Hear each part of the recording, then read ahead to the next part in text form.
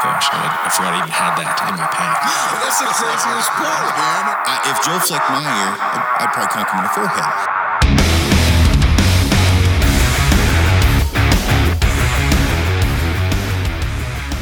What's up? We got John Barklow on and Frank the Tank across from me, who is not in a bad mood this morning. Right, Frank? You're trying to get me there. Well, he's antagonizing. I am antagonizing. John just got on, so I haven't antagonized him yet. Barklow, what's that? What's happening in the big town of Montana? Whatever. How is the town of Montana today, John? Smoky and dry, man. Yeah, it's Montana burning down. That's what I heard Colorado is. We're pretty smoky here too. Yeah, it is wet though. I will say it is raining more this year. It's going to be interesting in the high country. I think we're going to get fucked up with weather this year more than normal. Yeah, it'll be interesting to see what the fall's like. But man, I've been here seven years, and I mean it's been consistently high 90s, hundreds since early July. So, I mean, there's pasture land around here. People can't even put cows on. The grass isn't any good. So I'm not sure how that's going to affect the animals this fall. It'll be interesting to see. Yeah, I think we're good as far as that goes. I would say horn growth and everything else should be good. Noticed a lot of berries this year. I think the bears like the berries. I think it'll be good for bears. And we have bear tags. We do have bear tags with guns. I know. Yeah. So you guys are heading out here pretty quick, right? I'm trying to get a tag for Nevada that I might be able to get this week, and then South and I are going to go to Nevada, and then Frank's going to Alaska with David DeAustin and Isaac and Bill with Iron Will for caribou. Yeah, so you guys are going to be there the week. I'm not going to the same area, Frank, but you're going to be there the week after me. So I'm leaving this Saturday for caribou in Alaska. That's awesome. Yeah. Yeah. So I got your boys taken care of. You'll be with us in spirit. Yeah, Dave said you hooked him up with some gear, and Isaac. We appreciate that. Yeah. So I think with all the Frank and I have, well, I might have 4 in a row back-to-back backpack hunts. Frank, you've got 2 or 3. Got the caribou hunt, got mule deer and bear that happened at the same time, and then if I get done with that in time, gonna go see if I can help out a couple buddies with their elk thing, Taylor and Tomas. Yeah. They got some OTC elk tags they're pretty pumped up about, so yeah, it should be pretty good beginning to the season for me, and probably you too. Yeah, I should be skinny by the time I'll be ready to get whitetail fit by the time November comes around. I'll be ready to eat some ho-hos and shit. They asked me that on the podcast last night, and after 4 10 to 14 day wilderness hunts, and then whatever in October helping out on goat and sheep hunts, by November I'll be ready to eat some shit because, John, as you know, I'm running around like an idiot for about 4 months in the Davis Mountains, January through April, May. March, April. So, yeah, I don't know if I could do 3 or 4 back to back right now anymore. Not at this age, but a couple, or like one, and then a couple weeks off, and then maybe one more. But yeah, you said that you are going to look like a what do you call it? Like a potato on a toothpick. An avocado on a toothpick. Yeah, avocado on a toothpick. It depends on if I try to retire on the mule deer hunt again. It seems like every year I can't get an easy one and kill one on like day 3. I push it to like day 11, 12, or 13, and then we have to come back. So we'll see. And then Frank's stuck trying to help me. But we did get something that might make it a little bit more enjoyable. Those Helinox cots. We got the ultralight Helinox cots this year. And those may be making it along on some of the hunts because those things are comfy, man. Well, I went from the 95 and 115 spotter to the 65 this year for backpacking. So I'm basically going back to where I was, except I'm going to sleep better. So what I lost in the spotter, I'm gaining in the cot, but it's well worth it. Yeah, but you know what? A lot of people don't think that. I was just answering a question today, about cutting weight and where you do it. And everybody's got their opinion, of course, but man, I look at my gear list and it's like, it's changed over time, right? I mean, we've all gone from like the extreme cutting toothbrush handles in half or not even bringing one, to, hey, I'm going to bring a cot because I'm going to be out there a long time. and I know I'm going to do this over and over, and I want to keep doing this the rest of my life. And I know that sleep's super important. And so you just start to at least for me, I start to prioritize some of that stuff a little differently than I used to, And I think that could catch some people by surprise. I'm glad you're talking. Well, I think, and obviously this whole podcast will be about gear and survival and not dying and shit like that. So the thing when people are talking about like what you were just mentioning as far as like cutting weight, the end goal for me is not to have the lightest pack possible, bar none. It's to have the most comfortable pack at the lightest weight I can get. And when I say comfortable pack, the most comfortable I can be for 10 days in the wilderness without going to any extreme, meaning I'm not going super heavy and I'm not going super light. I want to be relatively comfortable with a relatively decent amount of weight in my pack for 10 to 12 days. So I'm not smoking myself out on the food side where I'm starving every day. And I'm not using the lightest weight pad that's super uncomfortable possible. I'm not sleeping in just a bivvy and putting a waterproof bag around my pack. Like there's pros and cons to everything you put in your pack, and I'm going for the best bang for the buck without being too heavily overweighted. And that cot is just over 2 pounds. So all I had to do was look in my pack and what can I shuffle around to get that out. And that was very easy. I could cut 3 pounds off my spotting scope by going to a 65. I'm not losing that much doing that. And now I'm back to par, back to even. Yeah. Sometimes I like having. I like to say knowledge weighs nothing, and I think that's what you're talking about because, you said, well, it's easy, it's easy to find 3 pounds to cut out, but the reason it's easy is because you know what you're doing and you've got experience, and so if you don't have that, that's where people start to question, and that's where you just have to put some time in. You've been out there so much. You're like, well, I'm not going to compromise my safety or the success of the hunt if I do this or that. But if you don't know any better, people are like, I don't even know where to start, So I was trying to pack my gear for Alaska. Obviously, I got to fly up there. We might be pack rafting. Like I have to kind of limit my stuff. But I'm like, no, I'm good. Like I can definitely, but I've been there. I live there. So, I can kind of figure that out. Whereas if you haven't been there, I understand where people don't even know where to start. And I think that's kind of the tough part. But that's why you shouldn't go to Alaska for your first trip or into the backcountry for 14 days for your first trip either. Well, Frank, what were you? I was just going to say, sometimes I like using that smaller spotter anyway, because I feel like you pay more attention to detail because you have a smaller field of view compared to like the 95 or that 115. Sometimes I feel like in some instances I'm just glancing over stuff, whereas with the 65 you can see more. But sorry. No, I mean, what you were just saying, John, I'm going to bring up a few things that people listening in may, as I'm being an asshole telling you you're not very bright of packing in your tent. Okay, let me just say it. Learning to tie a Prusik knot or a taut line hitch, for example, in comparison to buying those Night Eye Z tensioners, nothing wrong with a Night Eye Z tensioner other than they're heavy, you don't need them, and they cost money. But if you can't learn to tie a knot and you have to buy this crazy tensioning deal that adds just a few ounces. So when I say a few ounces, if you got 8 of them for your tarp or your tent and you change them out, or you have the tensioners, I take the tensioners off my tent. I tie the Prusik knot or taut line hitch.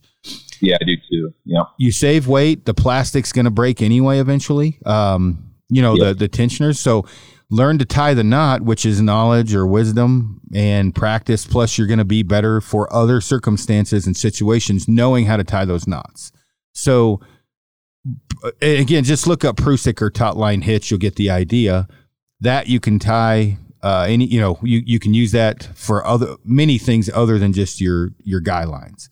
But that saves you some weight in the plastic little tensioners. And again, it's field repairable. It's your own knot and your own skill. John, how many people would you say heading into the woods this year actually know how to tie knots? Cool. Not very many. and most people would think of a prusik knot as more of a mountaineering application, but to your point, it works for all these things. So that's kind of where that knowledge comes in. And, again, we talk about cutting weight, and people are like, where do you cut weight? And they want to cut pounds. And it's like, man, if you start cutting a couple ounces, those ounces equal pounds. And, you and I have talked about this a little bit, but, you cut off, 24 metal zipper poles and replace them with some thin cord. Maybe you don't even have to replace all the poles. You reduce a couple of your stuff sacks that are 2 or 3 or 4 ounces each.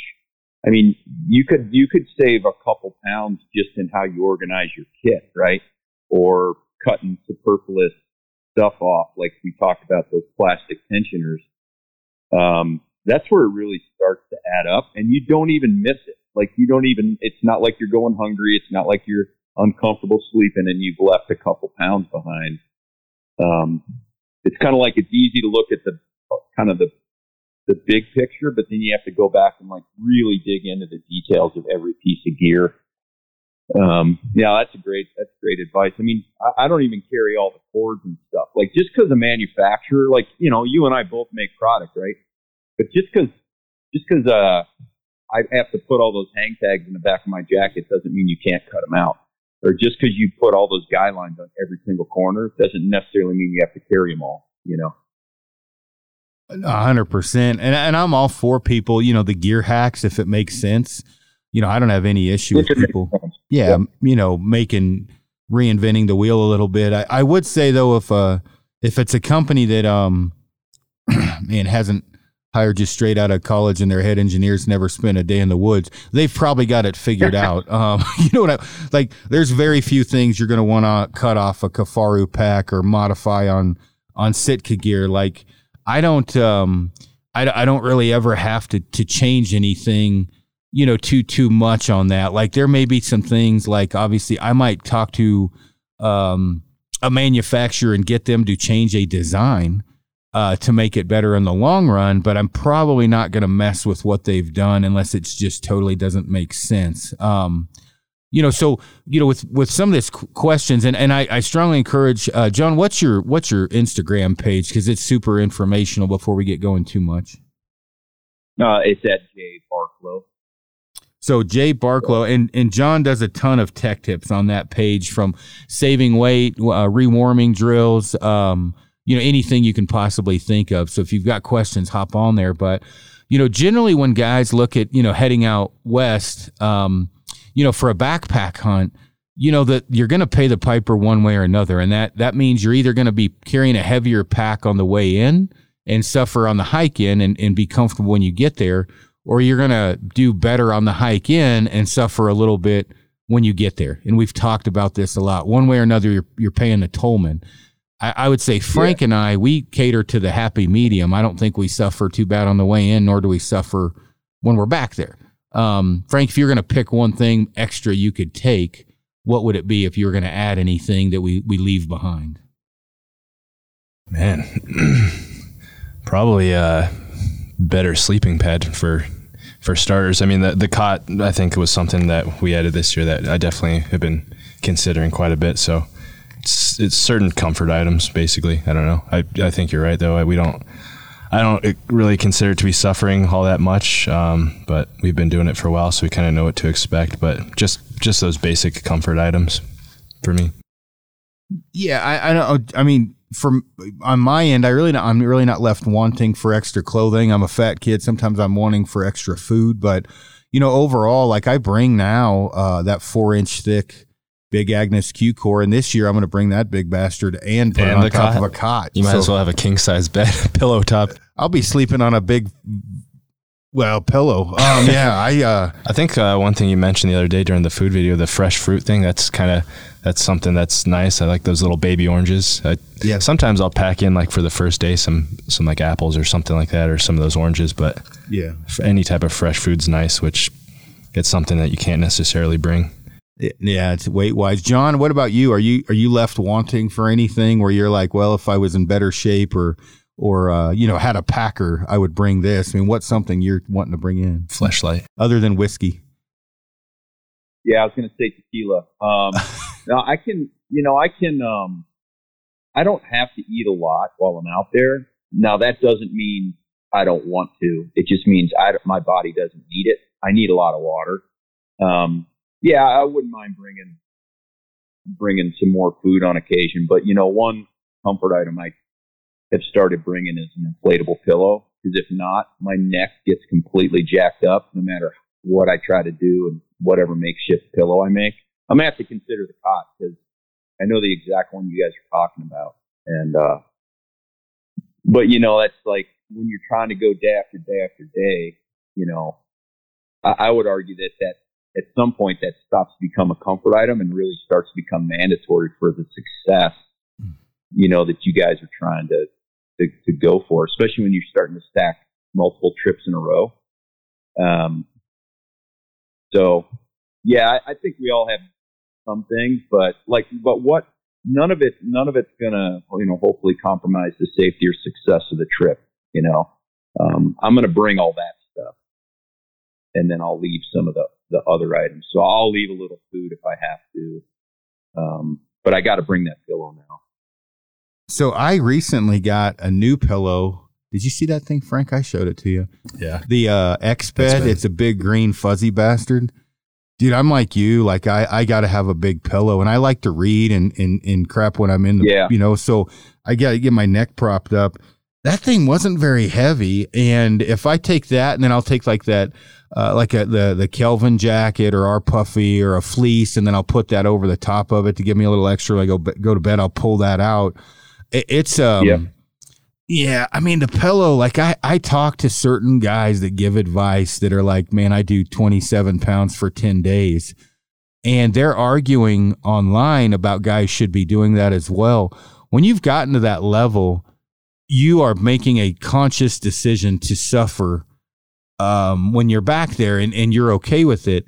Most people starting out have not made that decision, nor have the knowledge or wisdom to make that decision, meaning I could go 10 days with 27 pounds. I'd be one crabby motherfucker every day. I could do it. Yeah. But why? Yeah. To save me some weight on the way in? I mean, I would rather just suffer for a few miles. That's where I think people, in my opinion, that's where I think people are being, they're being irresponsible by putting information like that out, especially without any context, right? And I think you and I both know the people that you're probably referring to, but, and so people that are new, they want to kind of aspire to be those people, and yeah, you and I can both do that, and Frank can do that. And yeah, I'm a grumpy son of a bitch. And, if the thing is, you can get pushed out of the mountain pretty easy when you don't have a lot, when you're totally running on bare minimum. You can't necessarily stay back there and endure forever. And so, without that context, people new to this don't understand that. And they're like, oh, well, so-and-so said to use this. And I'm like, yeah, but he's got 30 years of experience and why he's doing that and what environment he's using that in, and that he's willing to walk out and wait for better weather because he doesn't have a fucking full-time job. So it's like without that context, people really get led astray. And it's like, listen, if you're taking your 10 days vacation a year and you're coming out west to go hunt mule deer or whatever, like you want to try to hang in there and get the most bang for your buck. And if you cut everything so slim, which we've all done, right? I think it's just a natural progression of somebody's evolution. Then your success can be compromised by, the freak snowstorm or the windstorm, or, you lose a little food to, the marmots that come in and grab your food bag, like whatever it is, especially when you don't have a lot of experience. Had to bring up old shit, John. That's happened. Yeah, I know. Last year, I know, but see, nobody talks about that. It's like, listen, if you want to be the fucking badass motherfucker that runs on 27 pounds, fuck yeah, I'll go with you. But it's probably not the experience most people want, especially when they're learning. That happened with Cody and I last year in elk season. We came back in the snowstorm. I had hung food up that we'd left, and I came back in, and I'm going through bags of food that have been gnawed on by squirrels and marmots and shit, trying to decipher, is this safe, or am I going to get bubonic plague from what came off the teeth of the, and I'm literally taking half wrappers of food, putting them together with another one to create a 500 to 700 calorie meal. And I remember now, it's a foot of snow, and and we've got a fire going, and Cody and I are both doing this, trying to get enough food to make it 5 days. And Cody looks at me, he's got a big dip in with a smile on his face. He's like, times are hard when you're mixing up chili mac and what did he say, chicken and rice or something, just something, because I was mixing whatever I could to make it. And I didn't highlight that, but you've got a choice, right? You either make do with what you've got, which I had parts and pieces of multiple meals because squirrels and marmots got into it, or you hike back out and don't go hunting. I would say that decision obviously was very easy for me to make. I wasn't worried about it. And food wise, it's not like I'm not due to lose a few pounds, but to put my wife, a beginner, a newcomer, into that situation where I'm like, hey guys, hey Bill, so you're going to have to eat half-eaten shit by squirrels. You mind? That's probably not the best. Some people might hit that with a great attitude and think that this is an awesome adventure and a story to tell. Most people are going to be like, fuck you, take me to the motel. I'm not eating some shit a marmot ate. So you don't want to put people in that position or yourself on the way in. I'm trying to think of other horrible situations that I don't know, Frank, when I shot my buck we were out of food eating your mule deer the last couple of days. We were eating your mule deer, seasoning it with top ramen seasoning, weren't we? Yeah, but that was good. Yeah. Well, that was a good, we literally were cooking his mule deer on a stick because we ran out of food. We're not, going to gritty the hell out of that and make it more than it is, but we ran out of food. We had a deer, so we started eating that to last another day or two, and then we ended up hiking out. I think we had cracker crumbs, and we we made we kind of dipped them in the cracker crumbs, and then put it in a pan maybe, or in a not a pan, in our stove, and kind of fried it in there. Yeah, and then we had it on a stick. And on a stick too, yeah. We might have done some things. You've been proud, actually. We took almond flour crackers, we made breading. Yeah. Reinventing the wheel. But I think... are you saying you made a gluten-free meal in the backcountry? Is that what I just heard? We did, actually, yeah, with kale chips. But when you talk about the knowledge and wisdom thing, when you've got like with Frank, I don't have to worry, right? He can handle anything, and hopefully Frank doesn't have to worry about me, that... Yeah, times are a little bit hard, make the best of it and laugh. Well, that was on day, 13, 12, Frank? On how? It was quite a ways in there. How many people are still going to be giggling and laughing in the middle of a snowstorm when you're out of food, cooking, your partner's deer because he was smart enough to kill one before you? Most people aren't going to be at their peak of their happiness at that time that are newcomers. And so people hear these stories, and John, I'd like to get your opinion on it. And I think they are like, man, that's awesome. But then when they're actually faced with it, it's not that awesome. When you actually hearing about it is fun, doing it is a totally different story. Yeah, I think we've all done, when I say we all, in the industry or folks like you, we've done a really good job of romanticizing this, but it's not all romantic, and most of the time it's painful.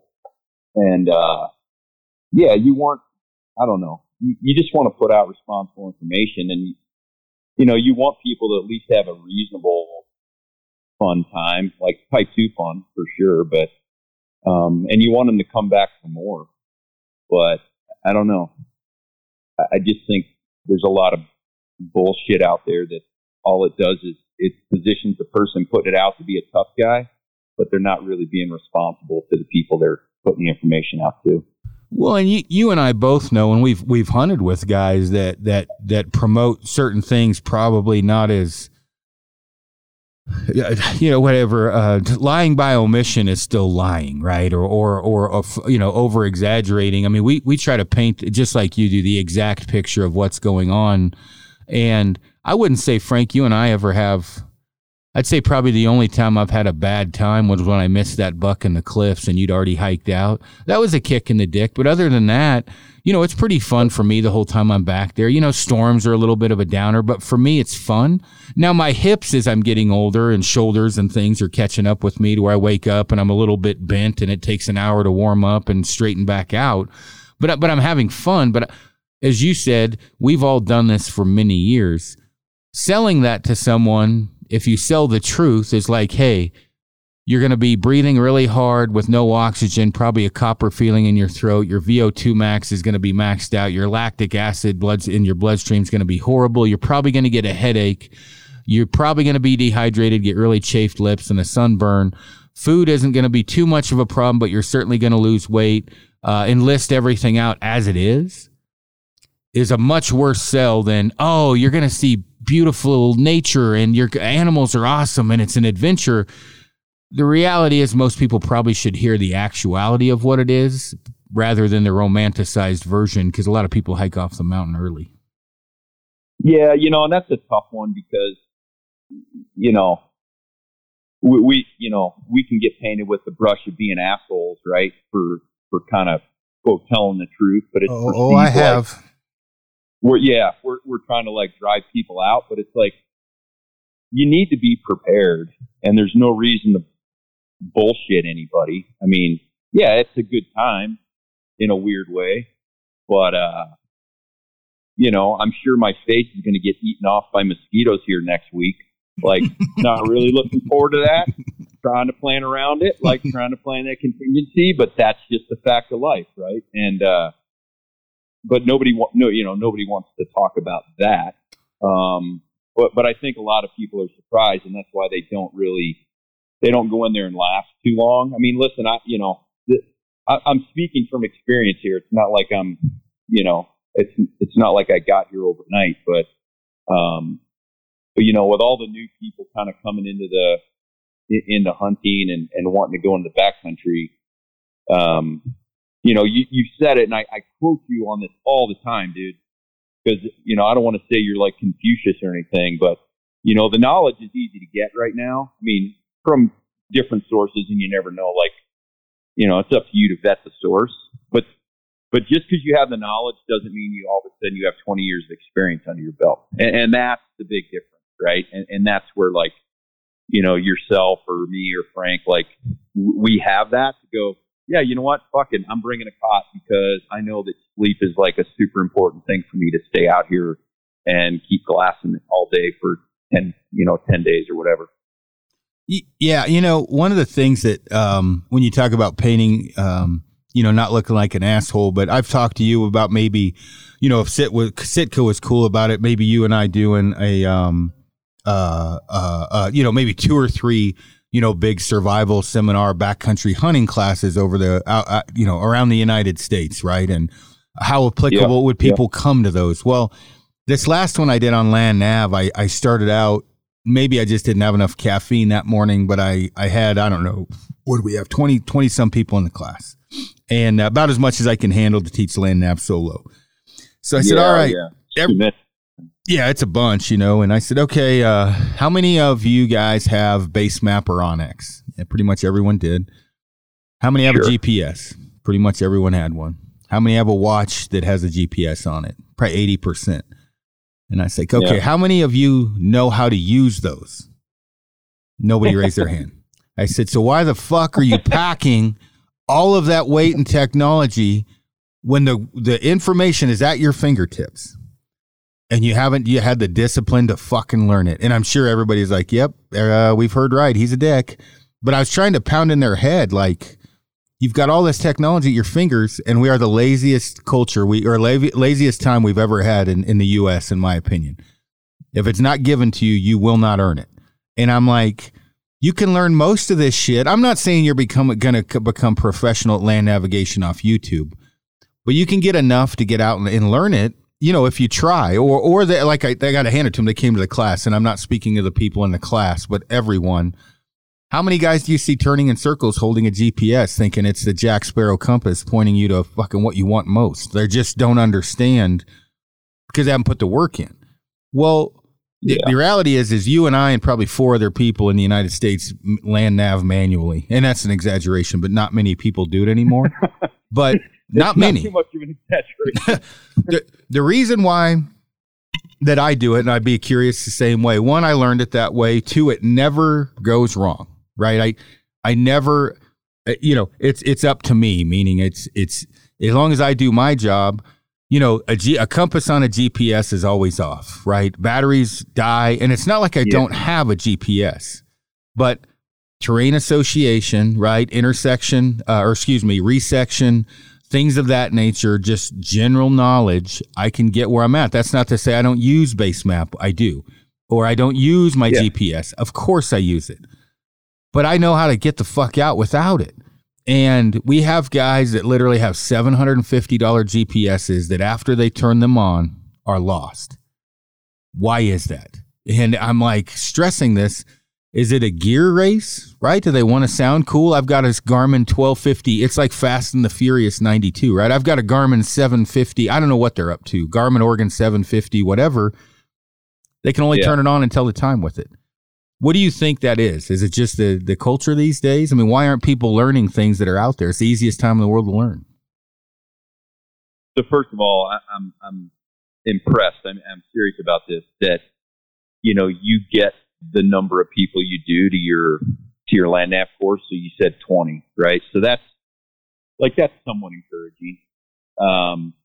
But as far as the technology goes, and I try to look back and put myself, in the place of the beginner, and I was relating a story the other week when I was a kid. I was probably 12, 13, 14, where I had not all this stuff, but I had a map and compass. I didn't know how to use it, and I just wandered around, got lost, and eventually hit a road and found my way home. But when you're starting out, I don't care if it's, archery or rifle or, hunting or whatever it is, we always try to default to technology to help us kind of increase our learning, advance, our learning, get ahead, so to speak.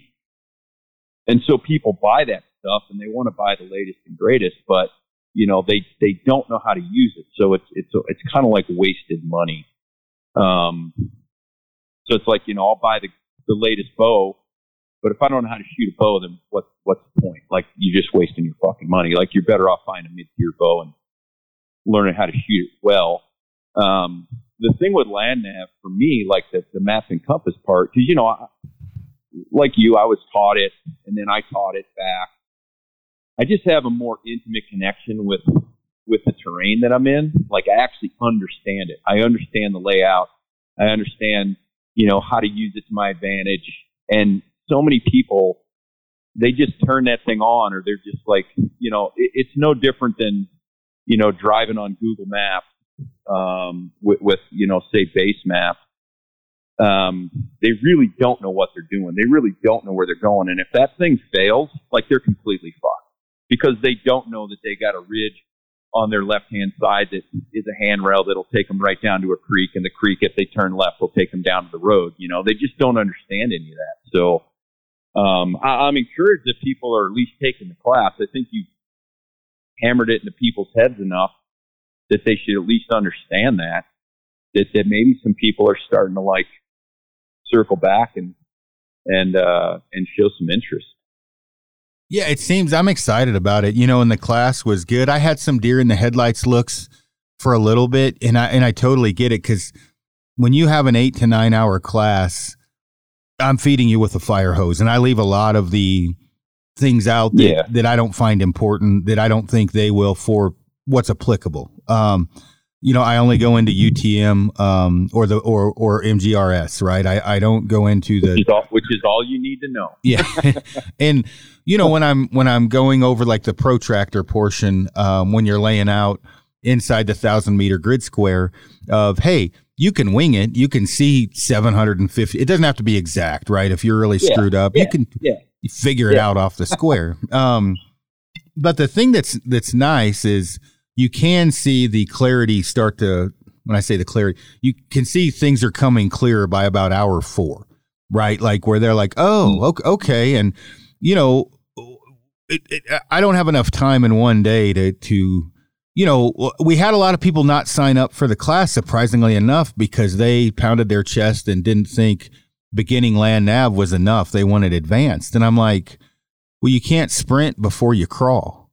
And what level are you at? And as it come to find, their level was turning on a GPS and having a map with them. They were already in their mind far past beginning stages, when the reality is less than 1% are even at a beginner's level, from what I've found. And that means, do you know what contour interval is? Your declination diagram. Can you orientate the map? Do you know the terrain features, the terrain association? Can you plot a course? And that's the things that we do as we go step by step by step. By the end, they know how to read a 10-digit grid, and they're going to plot their route from point A to point B, and they give me the grid, the 10-digit grid coordinate at point A and point B, and tell me why they chose the way they did and what they would have for alternate routes. Man, in 8 hours. Oh, that's awesome. Yeah, that's good. I mean, you can't ask for more than that. No, you really can't. I was having a conversation with somebody, it was a few months ago, but listen, e-scouting is a big thing, right? Like, everybody talks about e-scouting, and there's, some good courses and stuff, and it's shit tons of articles are written about it. I'll be the first to admit I'm not good at it. Like, I got too much shit going on in my life. It's hard for me to sit down and e-scout, so to speak, right? But a lot of people do it. And what I find hilarious is they're looking at basically Google Earth, or they're looking at a satellite imagery on OnX or something like that. They really don't know what the fuck they're looking at.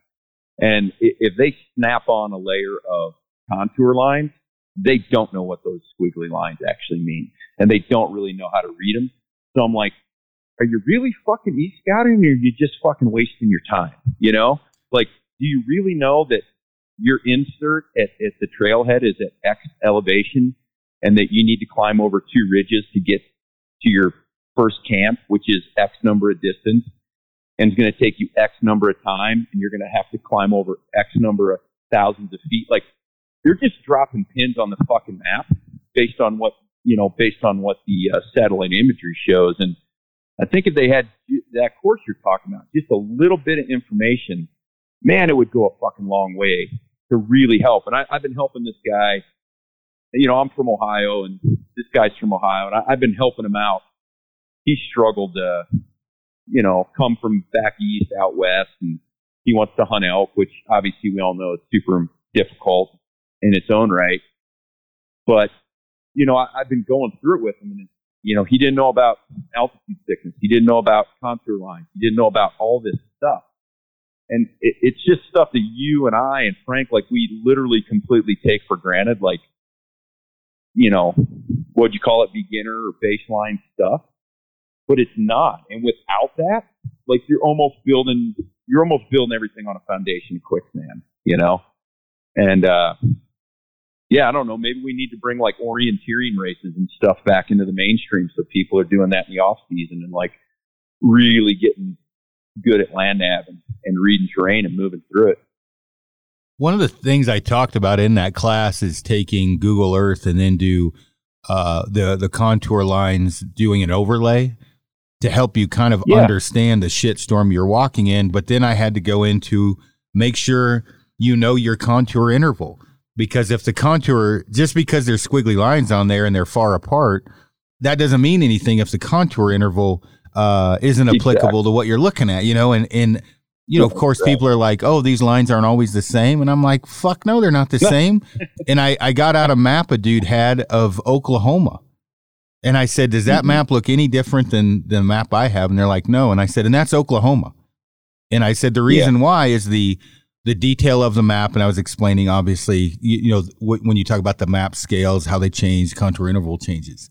And I said, so you got to know all these things to know what you're looking at. Because if you, the Derek Zoolander house for kids who can't read good, obviously that's not the scale. That is a tiny little depiction of what that could be. And I use that as a reference, and they were like, oh, and I'm like, so as you're changing this, the map scale, the contour interval, what looks like a very passable mountain, ridge line or saddle over a mountain range could actually be vertical cliffs depending upon what the contour interval and the detail or map scale is. And they were getting it at that point, but like there's things that Frank, you and I look at that we're like, we might be able to make it up that. And then we get out there and we look at it, we're like, holy fuck, there's only, looking at the map where I killed that mule deer in 18, that was about as steep as I could probably come down to make that shot. And looking at that, depending upon the map, that could either look very doable, depending upon the contour interval and map scale, or impossible. And as you say, when people are e-scouting, they don't know what they're looking at. That's why people always say Google Earth's a liar. Well, they don't know what they're looking at, so it is lying to them because they're not aware of it. Yeah. Yeah, if I had to pick just a topo map or something with contour lines or satellite imagery, I'd take the topo map just because it gives me a lot more information. But I think if you overlay the two, like that's the best of both worlds. Now I can I can see a burn, or I can see a creek a little better, or I can see what, how thick the timber or vegetation is. But I think an 8 or 9 hour class like you're putting out could be huge for people to actually get more out of what they're not only, spending hours and days and weeks e-scouting, but actually when they get on the ground. There's so much to it that, that people miss. And, Aaron, I'm not so sure that a lot of people, we'll call them pros, right, in the industry, have a fucking clue about this either. Because I don't know where they'd have learned it. And, so my point is nobody's talking about it because nobody has the information. I mean, I think you're the only person that I know of, at least in the hunting industry, that's, trying to educate and promote this at all. And, I'm pretty stoked that people are at least, there's not enough of you to go around and teach everybody, but I'm stoked that people are at least interested because I think it's could be a huge advantage. I was helping, like I said, this guy who's going to Colorado again this year, and I didn't have the map, but he was explaining the terrain to me, and I was just like, have you guys done a route plan? Like, what's your daily distance? Like, how far is it to get to where you're going? Like, what's the elevation? How much, vertical are you going to gain? And they really didn't know. And I said, you need to go back and study the map and come back and tell me that, because I'm not sure you know what you're getting into. Yeah, and I think it may take one of those eye-opening moments for it to really kick in for some people where, men are generally hard-headed, and it may take a royal ass whooping before their eyes open up, or getting lost, or, I've actually more than one occasion talked to guys that couldn't find their elk, like literally shot it, went back to get their pack and couldn't find it when they came back and had to look for 4 or 5 hours. I mean, those are all eye-opening kind of moments of clarity for people that, no different than hiking in with shitty boots or a shitty pack, or, having a shelter that fails. I think the navigation portion is probably one of those eye openers. I would say probably I'm the most guilty of is a lot of times I won't mark my shelter sometimes when I'm in familiar areas. And because I'm so familiar with the area and the route, and, I'll get back to it, but I'd certainly get back to it 30 minutes quicker if I would have marked the damn thing. So I've gotten better about that with time, but you wander around like an idiot for 30 minutes in a rainstorm because you weren't smart enough to mark your shelter. I'm not in danger. I'm going to find it, but I'd be a lot drier if I would have marked the fucker. And that's just common. I mean, I'm not afraid to mention that. I mean, shit happens, right? And I know, Frank, you're pretty good about marking the shelter. I mean, you don't get too jammed up very often. Yeah. And there's a lot of stuff you just went over there, but for the shelter stuff, I think a good trick to have, as well as we have, we all generally, a lot of people at least, or a lot of people I know, have these cool GPS watches. And one thing that you can do is you can at least look at the elevation of your shelter on your watch, and you can always match that up. It's a quick trick to finding it. I mean, it doesn't replace marking it on your GPS or your phone or whatever, but that's one way you can stay on at that elevation, assuming that you're watch is correct and did I teach you that, or did you figure that out on your own? I don't know, maybe you did teach me that, but I think it's a good trick to have, a good backup plan. Well, and that just shows how much you're in the field, like learning that on your own. And what Frank's saying, to add a little context to that, is if you hit on your watch, if your altitude is correct on your watch, 11,248 feet, and you know your shelter was 11,250, and it's east of you. If you stay on that contour line or that altitude, roughly, you're going to bump into your shelter by default. And so that certainly helps losing and gaining altitude, because that contour line, minus getting cliffed out, you can follow that within reason and bump into your shelter, which is what you're saying. Yeah, using the altimeter on your watch. If you use the GPS function on your watch and leave it on all day long, your watch is going to drain and die probably in the same day. So if you're just using that altimeter on your watch, that's a kind of a quick and easy trick to find your shelter, assuming that you're in the vicinity of your shelter. But yeah, in regard to like the Google Maps stuff and the e-scouting stuff, I would definitely agree that Google Earth is not an accurate depiction of how steep things can be. And generally, if you find a shortcut on Google Earth or you find a shortcut on your map, I would say I've never really had good luck with shortcuts myself. That always ends up being longer than long cuts. Yeah. Yeah. So I don't know. That's a lot of stuff that you, like John was saying, knowledge and wisdom and stuff. Sometimes you have to learn the hard way, and I've definitely done that a lot. Anything to add to that, John? Yeah, a couple things. So the altitude thing is, that's like gold right there, Frank. Like that's clutch. That's not. I haven't used that necessarily to have to find my tent. But knowing that, where different terrain features are at what altitude is super important. Obviously, you've used it to find your tent. Fuck, I got lost I lost my tent in a snowstorm, and I'm like, fuck, I'm literally gonna have to dig a snow cave or a slit trench and get in this thing and like ride this storm out till it calms down and I can find my tent. And I was so fucking pissed at myself, but I just couldn't find a goddamn thing. But I did eventually find it. It was kind of at low light, and it was because I had, reflective cord on the tent, and then the tent had some reflective panels. I had been like walking right by it the whole time. So yeah, all those things are super important. Yeah. Well, I think the other thing when we're talking about all this, and Eric's actually, and it's a guy I've mentioned before that I really don't like, has mentioned, I don't carry a headlamp. And I'm like, really? And he's like, yeah, I just hike in the dark. You don't carry one, or fuck, I have two or three. The person, I'm a primary second. What does that the SEAL say? 2 is 1, 1 is none, or some shit, right? Yeah, 1 is none and 2 is 1. Yeah, you're a fucking moron if you're not carrying a headlamp. Yeah, I'm sorry. You are. And this is one of my friends I refer to as Frodo Baggins that works for a different company. And when he's telling me this, I'm like, are you saying this to get me going? Or are you saying this to sound cool? Or are you saying this because it's fucking true? Because that's literally like saying I don't wear boots or footwear. In the high country, it's like, well, okay, there's multiple reasons. One is a beacon or a strobe light. Just simple, turn it on to flash mode. I'm lost as fuck. Please, somebody find me. Very important.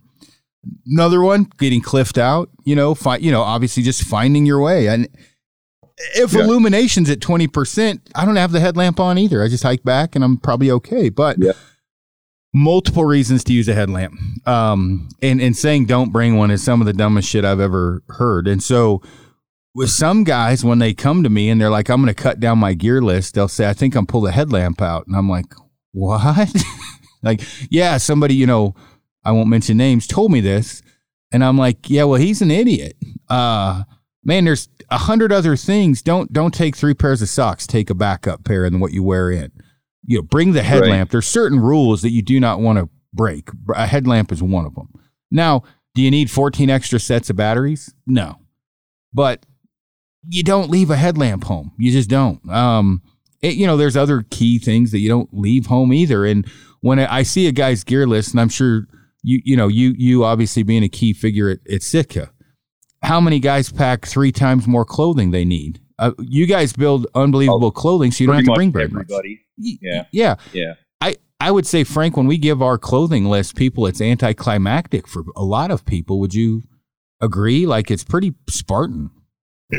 Yeah, I think a lot of people bring extra pants, extra underwear. My stuff doesn't usually change. I mean, the only thing that changes is maybe a few more layers for later in the season, and boots, depending on how cold it is. Well, yeah. I mean, I don't know. For me, one of the things I've started carrying a little bit more that I thought probably before I didn't use as much is that mountain jacket because of the wind blocker. It is handy. Mm-hmm. It's lightweight. I can move in it with a fleece under on cold days. But, for me, I got a pair of pants, a thin T-shirt, a fleece top, a puffy rain jacket, gloves, and a beanie. That's my list, right? I don't have much more than that. Now, the different thicknesses or variations of the fleece, or some hunts I might have a core lightweight crew and the heavyweight crew. Other hunts I may not. I may just have the heavy. Some I might have a Kelvin Active. Some I might have. What's the new puffy called? Because that thing's pretty badass. Kelvin Aerolite. The Aerolite, and some I may have our puffy, and that just depends on what we're going up against. And it doesn't take much clothing to survive if you have the right clothing and layering system. And that's another thing I think people get super confused on is you don't need 12 items. You need 7 of the really right items, or 6. You don't need a ton. You just need the correct ones. Yep. No, I've been talking about this quite a bit, and I actually think I did a video a couple weeks ago. But I call it the 8P clothing system.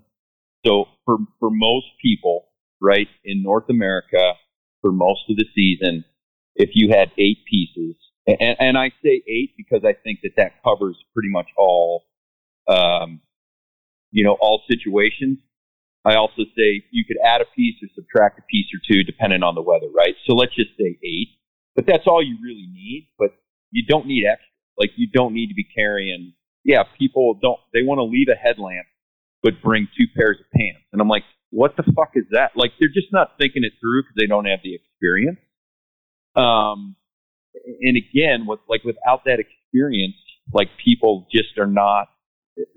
Very few people are putting out responsible information, and the person who says to not bring a headlamp, in my opinion, is being completely irresponsible to the public. Now, if they choose to do that, that's totally fine. Like, I don't give a shit what they do, but that's not what you put out to the public.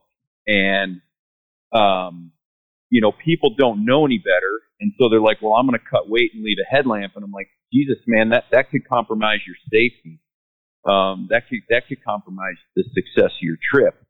You talked about illumination. It's like, yeah, if the illumination's going to be good, like, I'm probably not even going to use the headlamp most of the time, but I still have it because, we've all been in situations where you're like, you absolutely need that. It's like, how are you gonna quarter up a bull or a buck in the middle of the night without a headlamp, right? Like, how are you going to signal somebody if you get flipped out and break your leg and, you don't have a way to stroke? Like, there's just so many things that makes that an irresponsible statement.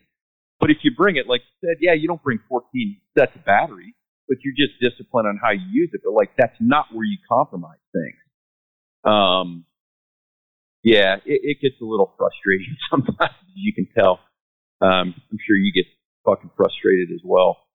Yeah, I did a podcast last night with the Stickbow Chronicles guys, just a Q&A, and reading through the Q&A, there's sometimes highlights where I'm like, okay, we're all making a difference, and then there's other times where I read something and I'm like, oh, this guy might die. Like, he's obviously maybe focusing on. Man, that sound like a total dick. If your skill set or your field craft isn't equal to or above the price of your gear list, you're fucking up. And then when I say that, meaning if your gear list is a level 10 and your skill set's a level 2, you're not really doing the wilderness and the animal you're hunting justice. So if you have and I'll just say our gear, if you've got a $1,000 Kifaru pack and probably 35 to $4,000 in Sitka full up, loaded, ready to roll. Yeah. But you can't tie a Prusik knot or a taut line hitch or a bow line. Yeah, you're wrong as two boys fucking on the White House lawn. That's wrong, right? You gotta get your shit equal. And if you can't somewhat land nav, but you got a brand new, Hoyt RX-17, whatever FMJs and whatever iron wheel broadheads. Yeah, you're probably wrong. And you know what? People don't like to hear the truth, and I get hated on for it, but that's the fucking truth, right? You're spending far more money than you are putting effort into learning the craft. And now, I'm sure I'm going to get hate mail over this because I'm a gear guy, but I'm also trying to have the full package as well as Frank. I mean, Frank, you train every day. I think you train every day anyway. Frank doesn't train with me. He doesn't like me. I'm too fat. What are you asking? You train every day? What, workout? Yeah. So you're cardio-wise, and then you shoot, 2 or 3 times a week?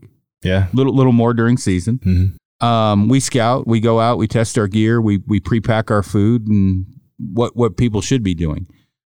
When's the last time, Frank, that you spent far more money on gear than you did on work ethic? Because I haven't known you to ever do that.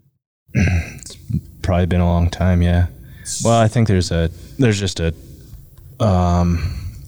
balance. You can do too much of one thing and not enough of the other, so it's all about the balance, I think, because time is the main restriction of everything, so you got to balance out. If you could spend all day and weekend in the gym, or you could work out every day and then get into the mountains in the weekends and go scouting and go hiking and balance everything out, shooting, it's all balance. Well, again, I mean, in when you talk about balance, Frank, you're on your phone. Is that anything important? No, I'm not saying that in a negative way. Google knot tying. Just Google how to tie Google how to tie the 4 basic knots. Tell me how many hundreds of videos pop up. Would you agree, John? You can do that at your work desk office with your bootlaces and learn how to tie knots. Would you say that's true for the most part? What do you need? 2 foot of rope, 2 foot of string? Yeah. All right. Yeah. How many people did that compared to how many people perused Instagram all day to see what bullshit and titties are hanging out? I don't even think anybody's tying knots today. And that's the kind of the point I'm trying to make is... Well, if you could combine the two. If you could tie knots around titties, it would be better. Exactly. John, would you agree? I don't know if I could disagree. Yeah. Is that the S&M style? Well, if you have a wife like mine, you might tie her up, and the knot tying is important because if she gets loose, you're in trouble. So combine your hobbies. Yeah, but I'm straying here. My point is the knowledge is right there. You just have to have the willingness to learn it. We may have to edit some of this podcast out, but how many people are perusing through, seeing who posted what when they could be learning how to tie knots, learning land nav, learning whatever, and they choose to take the easy route and stare at fish and boobies rather than learning something. Nothing wrong with fish and boobies, but I'm just saying you could learn something every day relatively easy about survival and living in the woods, and people just don't do it. And try to alter that is important, and I think we're getting better. I mean, I think people are getting better at it as time goes on. What do you think about that, John? Well, we're all gear guys, right? Like, we sell gear, we make gear, I buy gear, right? But I think people get, especially when you're starting out, it's easy to just get gear fixated, but you got to train with the gear. Like, I'm a huge proponent, go and train with the gear, learn the capabilities. The gear is not some Superman's cape that you put on and all of a sudden allow you to, go kill a whatever. You got to have the knowledge. And I think that's, one of the things you're talking about is, man, if you don't know how to tie some basic knots, that's something you should know. If you don't know basic land nav, that's something you should know, or at least how to read contour lines on a map. These are things you should absolutely know. And, this base of knowledge. So, I grew up kind of self-taught, making every mistake. And then, obviously I was in the military and I was doing stuff on my own. And so I built this base of knowledge, and a lot of it, I don't know about you, Aaron, but, a lot of people, back in the day, they didn't start out, they either didn't start out hunting or they didn't certainly start out backcountry backcountry hunting. And so, you know, backpacking or like what you're doing when you go fishing up to these high lakes and stuff, like that's training. That's building a base of knowledge. I like to call it the care and feeding. Like people need to know how to do the care and feeding of themselves, how to take care of themselves, how to feed themselves, how to dry themselves out, all that stuff, right? But everybody wants to jump right to, you know, the how to bugle a bull in, you know, and like how to shoot an elk at 100 yards and what broadhead. And it's like, man, you're never going to get there, or you're never going to be able to sustain yourself if you don't know the foundational skills. And nobody really focuses or wants to focus on the foundational skills. And, you know, you're talking about teaching land nav, that's a foundational skill, like how to set up a tent in high wind, like, you know, how to feed yourself, like how to filter water, like all those things are foundational skills. Like you'll never get to the point of killing the elk if you don't learn those things first. And very few people are talking about that. I'm not sure very few people even really know a lot about it. When I say few people, I'm talking about in the industry. But the other thing is, like, we've all done probably a pretty good job, but in a negative way, of promoting like the backcountry hunting thing. And it's like, I don't know, I'd be curious to hear your opinion on this, but it's like everybody wants to go backcountry, do it yourself, public land elk hunting with a bow. It's like, oh yeah, the fucking hardest thing in the world to do, probably right there with mule deer, right? It's like, how about going and hunting from a base camp for mule deer elk? How about doing it with a rifle? How about coming out west and doing an antelope hunt or a spring bear hunt first, and like learning the terrain and learning what, you know, how to just move around, and learning how, you know, what training plan you need to get, you know, better in shape. Like all those things, people would be better off spending their time there. I think they'd find more success and be less frustrated, and probably build that base of knowledge, get to where they ultimately want to go. But they just want to go there right away. And they don't understand that it's taken decades for most of us to get where we are. But nobody really wants to talk about that. They just want to sell a product or promote themselves at the expense of somebody else's success. Yeah, I would agree 100%. And I actually have, you know, preached kind of the same thing. And if you're going to do a backpack hunt, your heart's set on it, only go a mile in, right? Do something equivalent to. Exactly. Yeah. So you're not quite at an extreme. You can get back out relatively easy if you need to. And a mile's still pretty far. The internet's kind of blown out of proportion. Well, body weight, scoring of antlers and distance, right? I mean, that the reality of a mile and a half going in is not the end of the world, but packing an elk out a mile and a half does suck, especially, you know, depending upon the terrain you're doing it in. So baby steps, right? Like, you know, you don't really do anything, you know, perfect out the gate very often. And so you kind of bridge up. And I would say, you know, and Frank is definitely not good at promoting himself or his skill set, but I would say, you know, Frank, there's not really, you know, any, you know, more or less mountain too high for you, or any distance, or any, I mean, you can go through just about anything. He's smiling. He hates fucking answering these questions, but at no time have I ever said to Frank, hey, I'm thinking about this, and him looked at me like I was stupid. Your skill set and fitness level, you're able to accomplish just about anything. Very humbly, but. Yeah, but like you were just saying, though, I think I've worked my way up from there, and that's my point. And yeah, every year, especially, you know, we do these scouting trips and fishing trips, and you can kind of use those as, like John was saying, as training.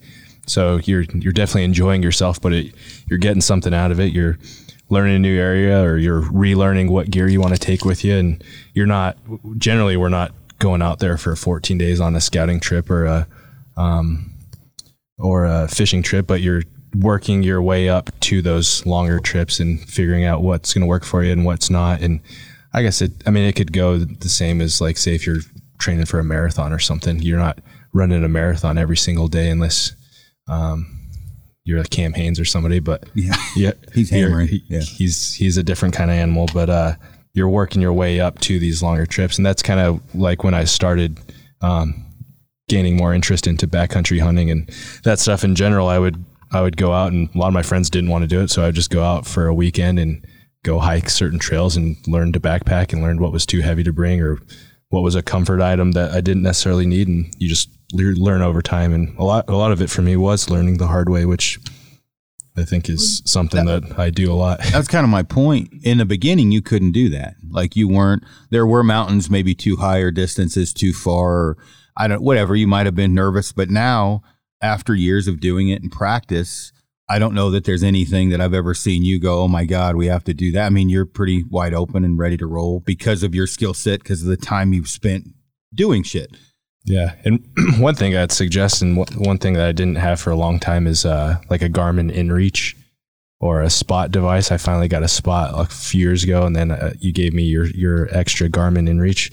I think if you're wanting to learn I didn't want to lose you, Frank. If you're wanting to learn the hard way, or if you're doing stuff on your own, definitely have a plan to in an emergency. So those InReaches, I think, are something that everybody should have, and hopefully the price drops a little bit on those so people can afford them. But I think I have a few friends have had a few friends that don't have them, and I'm like, dude, you need something, because you don't always have cell service. Well, and you're alone a lot. Yeah. So let's hypothetically say you and I this year we had to go kind of to a different area just because we didn't draw the same tags we normally do. So you're about 3 miles from me. Frank, and John, you can dive in on this. He could nick an artery, cutting up his animal, break a leg. If you can't get a hold of me or anyone, it doesn't matter if you're 3 miles or 300 miles, you're still fucked. Yeah. With that InReach, you could at least message me, hey, dude, can you come give me a hand? Nice knowing you. Yeah. Hey, Frank, I'm going to leave you, but steal your shit. But again, the skill set to survive if something happens long enough for me or someone else to come help. And then obviously you've got the InReach for people to come, and then you can make yourself as comfortable as possible while you're sitting there laying injured and fucked up. John, would you agree with the majority of the things we're saying, or you got anything to add to that? I 100% agree. I won't go anywhere anymore without an InReach. I got an InReach Mini, right, that's synced to my phone. Like, you've got a living Mini? in Montana, driving around the West. Like, I even carry it in the truck because, you don't have cell service in the truck half the time in Montana. But I won't go out there anymore without it, right? So it's like, it's part of what I call risk mitigation. All those things that we're trying to do to, right, take a, we'll just say somewhat moderately risky thing going to the backcountry and try to limit that. So, an InReach is one. A fucking headlamp, obviously, is another, right? But just trying to make it more manageable risk. Like, I just won't do it. Like, I did it for years because they didn't have those things. And, man, like the hell I put my wife through, I'm sure, right? But, going back to the whatever you're saying, no peak too high, no distance too far. It's like, to me, the ultimate, the ultimate trip is what you guys are doing. Like, you're going high country, back country, mule deer hunting with a bow on public land. And so there's so many things. Like, we could talk for an hour just on altitude and altitude sickness, right? Frank let alone the distance. or the water filtration or anything like that. And it's like, but people somehow think like they can't be successful if they're, hunting from base camp or hunting within a mile of their truck, or, let's just say 3 miles of their truck. And it's not true, right? It's a different experience than what you guys are doing, where you're going back there for 2 weeks. And, I don't know how far, nor do I want to know how far you're going. But let's just say somewhere between 8 and 12 miles. We'll just throw it out there like that. Like, learn closer to the road, right? Learn where you can have more help. Learn where if something goes wrong, you can hike out in a couple hours or at a minimum a day. Like that. That's the way you start. Like, very few people are going to, start doing exactly what you guys are doing. Like, you're at the pinnacle of your game.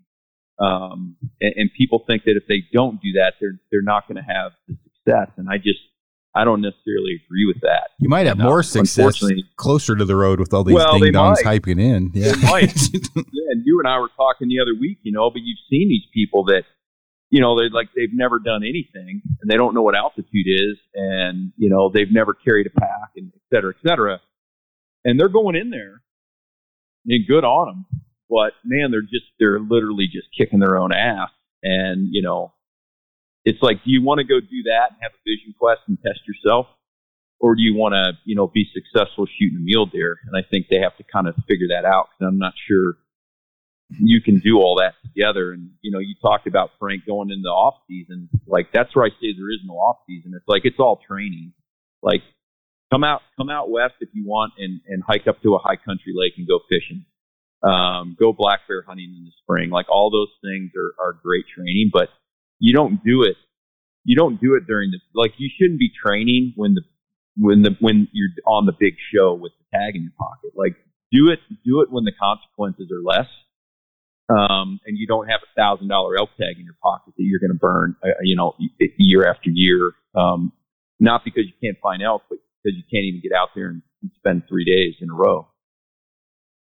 Yeah, I mean, I think that again, your gear list, your skill set, and the adventure you're about to take on all need to kind of level out. And so if your gear list is a 10 and the venture you're heading in on is a 10, but your skill set's a 2, you're going to have a bad time. You need to have all those things kind of level up. Yep. You got to be honest with yourself. Like, you got to be honest with yourself for sure. Oh, well, man, we're getting close to your meeting at 9. You got anything you want to add? And definitely, before we forget, check out John's Jay Barklow on Instagram, because he has a ton of informational, quick hitting tech tips on there.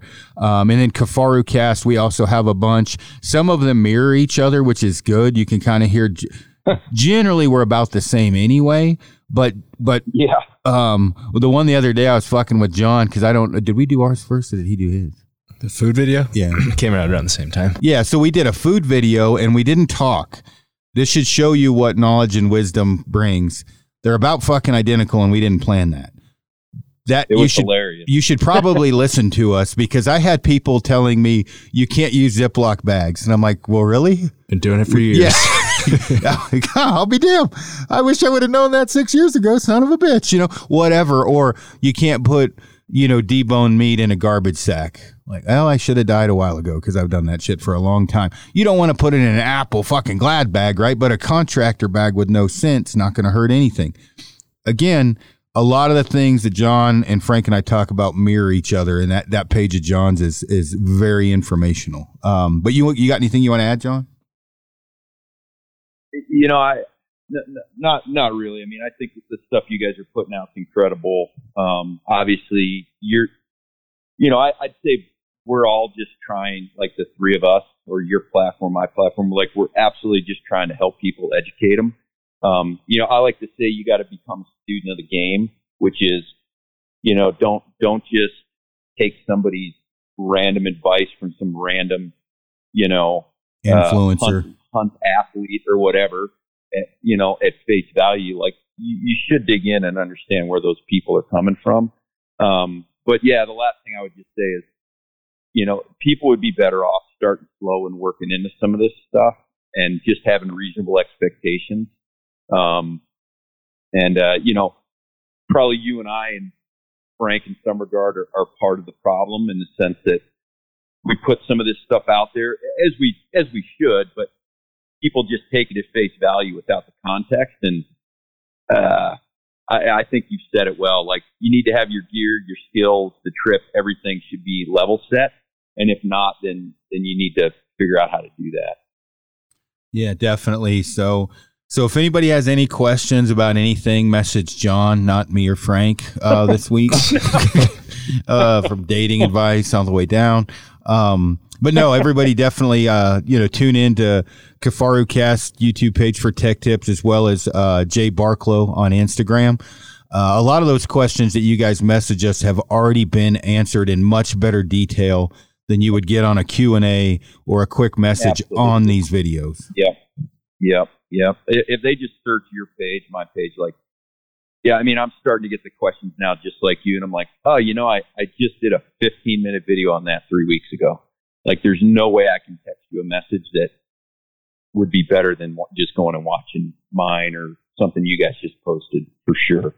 And then just fucking go train, man, and use it, make some mistakes, and have some miserable nights out.